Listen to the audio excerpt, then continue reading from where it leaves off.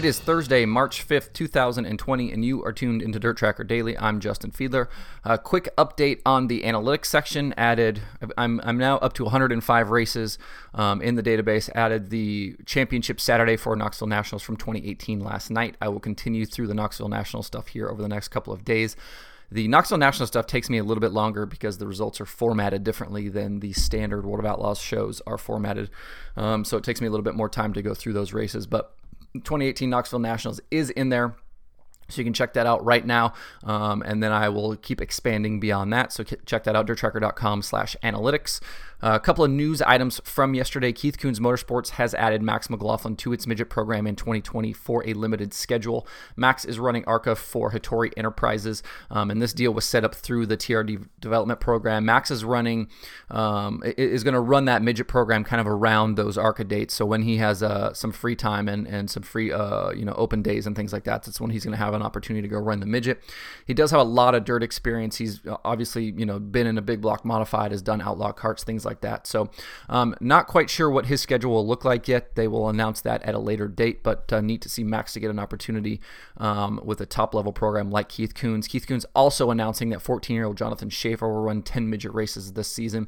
He'll do a mix of Power Eye and USAC regional midget events. They had a few events on the schedule that they had kind of announced, but I don't know that they're had all 10 events on there yet. But you can go check those announcements out. Those are floating around Speed Sport and some of the other places. Also, the USMTS gets back at it tonight, starting at Big O Speedway for the Texas Spring Nationals. Through 3 race nights so far in 2020, Rodney Sanders leads the point standings over Jason Hughes, Tyler Davis, Derek Ramirez, and Hunter Marriott. Sanders has 2 wins so far. Jason Ingalls has the other win on the season. The event runs through Saturday night, so Thursday night, Friday night, Saturday. If you can't be there, all 3 nights can be streamed live on racindirt.tv. I wanted to get to this. This is something, obviously, that I have talked about before if you have followed me on social media for any length of time. It is kind of some of the misconceptions about dirt racing pay-per-view. And obviously, because of my position, at World Racing Group, I have knowledge and information about this stuff, and I can't share specific details, obviously, but I want to try to clear up some of the issues around this. There was a blog post at InsideDirtRacing.com. Richard Allen, Michael Moats run this website. They do a lot of late model coverage and stuff around the South and Tennessee and things like that, and they had this blog post about how pay-per-view events impact race attendance. And so I certainly appreciate the discussion around this stuff and the curiosity, and obviously because a lot of these deals are confidential. There's not, a lot of hard evidence out there, a lot of hard stats and information out there available. So there's always going to be a ton of speculation about what these deals look like. But one of the lines in this blog post that kind of bothered me was there was a line about how the tracks don't get any money from this except Eldora. Which is completely not true. All deals are different. It depends on the track, depends on the series, depends on the pay-per-view provider, and how these deals get negotiated, and who's running the event and things like that. So don't think that that every single pay-per-view provider isn't sharing revenue with the tracks. Some do and some don't. It just depends on those deals. Some of these events are obviously standalone events. Some of these events are sanctioned events. Some of these are track-owned events, and the business deals between a lot of the sanctioning bodies and the racetracks are all very different, and revenue splits and who's selling tickets and all of this stuff. It's all very, very kind of complicated, and it changes night to night, even across racing series. Like one night might be a track event where that's a sanction only, and the next night might be an event where it's a business arrangement between both the series and the track. So these are complicated deals, and there's a lot of moving parts, and to just make a blanket statement like the tracks aren't getting any money is just patently false. So don't think that that's the case, and I wonder sometimes why there's so much concern about these deals. If the track is okay with the deal and the sanctioning body's okay with the deal, then why aren't the fans okay with the deal? It's not it doesn't affect your enjoyment of the racing. It doesn't affect your, the way you consume it. It's just, let's, it's like let's find less things to be upset about, and especially when we're upset about things that are based on misinformation. So I think it's important to keep in mind through this stuff. And I also think that this idea that pay-per-view takes away from the gates, first of all, isn't true at all. Even anecdotally, look at large events at Eldora and Knoxville and DIRTCR Nationals at Volusia. I mean, packed out crowds and standing room only and things like that. And all of these events are streamed across big platforms and streamed really well on big platforms, with multiple cameras and pit reporters and all this type of stuff. I mean, you're talking TV level broadcast production here. And so to think that it's taking away from the gates I think is silly.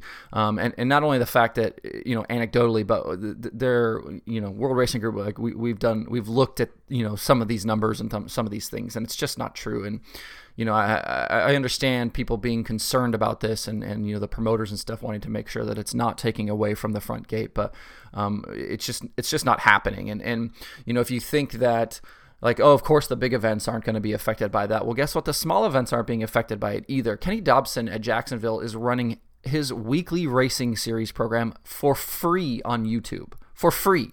He's not even making any money off of the broadcast. He is putting his live weekly shows, whatever, each week, he's doing a broadcast on YouTube for free that literally anyone can tune in and watch. So not only is he not worried about it taking away from his front gate, he's not even charging for the broadcasts. So, and he's actually said his attendance is up, since he started doing this. So there are too many examples of this going well. And obviously if this was a situation where it was taking away from attendance and was causing problems for the racetrack, you know what? It wouldn't happen anymore. It would go away. The tracks would be against it and it would go away.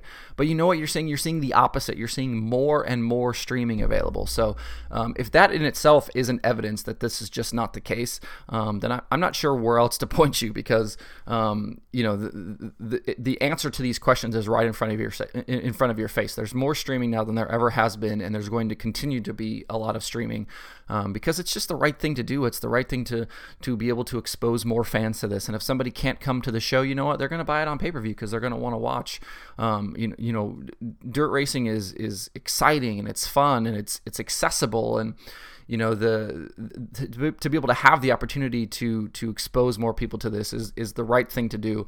And going forward, you're going to see more of it, and you're going to see streaming services having more series available, having more track races available. There's going to be just more content, which is just good for everyone involved, to be able to show more of this stuff. And I think because of that, you're going to grow the fan base. And one of the other lines in this blog post was about how, streaming services, the people that subscribe to those are already dirt racing fans. Like, and I think that's true to a point, but, if you are somebody who is, curious about this, and, we've seen some of this stuff with, some of the anecdotal stuff around iRacing. Somebody who's not a dirt racing fan jumps into iRacing and then, says, oh, okay, like I'm going to try a sprint car late model. It's like, oh, this is pretty cool. Let me go check this out. Maybe they're not going to go down to their local track, but, you can come over to a streaming service and buy a night or buy a short pass and see what's available. And then, if that piques your interest, then okay, like, it's all of these kind of building blocks to be able to draw people in. So let's work on making sure that we're not putting out misinformation. And if people have questions, like, let's reach out and ask questions of the people who actually know what's going on in these cases, so that we don't have misinformation. And then we don't have social media threads and forum threads about, these posts and the information in them, and that the information in them is fact, when in reality, it's probably not the case. Something else kind of along these lines is don't expect a return to dirt racing to live television. In case you haven't noticed, live television is kind of not just live television, but like things like cable television and the broadcast networks and things like this, with the cord cutting that's going on.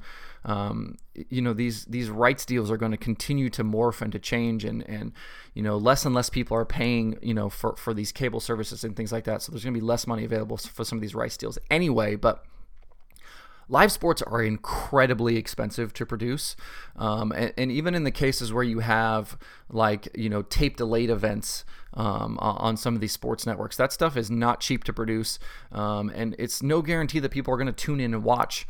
And you can point to MAV TV and say, oh, MAV TV does live Lucas races, does live ASCS races, and that's true, but Lucas Oil owns MAV TV, so obviously it makes sense for them to be able to do that. Like, they're pushing some of the series that they own or involved in, and they can do that because they own the TV network. But you're not going to see World of Outlaws sprint cars on ESPN. You're not going to see them on CBS, network broadcast, things like that. It's too costly, and it just doesn't make sense for the series to go, chase that stuff down. And to be able to afford that, you have to have a lot of big money sponsors to back that stuff, and to have big money sponsors, then you have to have really high ratings, and that's just not going to happen. It's been tried before, and it's a money losing proposition. So, but something that's not a money losing proposition is pay-per-view for these tracks. You can produce a online stream much cheaper than you can produce a TV broadcast. You don't need some of the equipment, you don't need some of the people, and the way those broadcasts and stuff are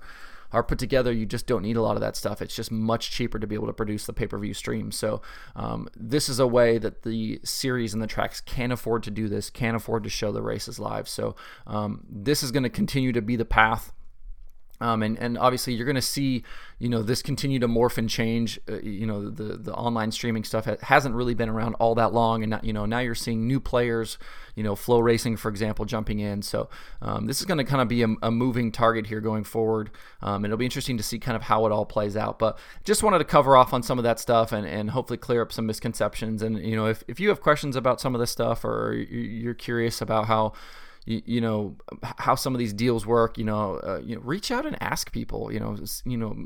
There are plenty of people available, on social media and through email and things like that you can actually ask questions of. And you're not going to send you a contract. They're not going to send you, the exact dollar amounts and things like that. But they can kind of point you in a good direction and give you some ideas about how these deals work and what makes sense and what doesn't. So anyways, speaking of pay-per-view, the only thing on the pay-per-view schedule tonight is that US MTS show at Big O Speedway on raceanddirt.tv.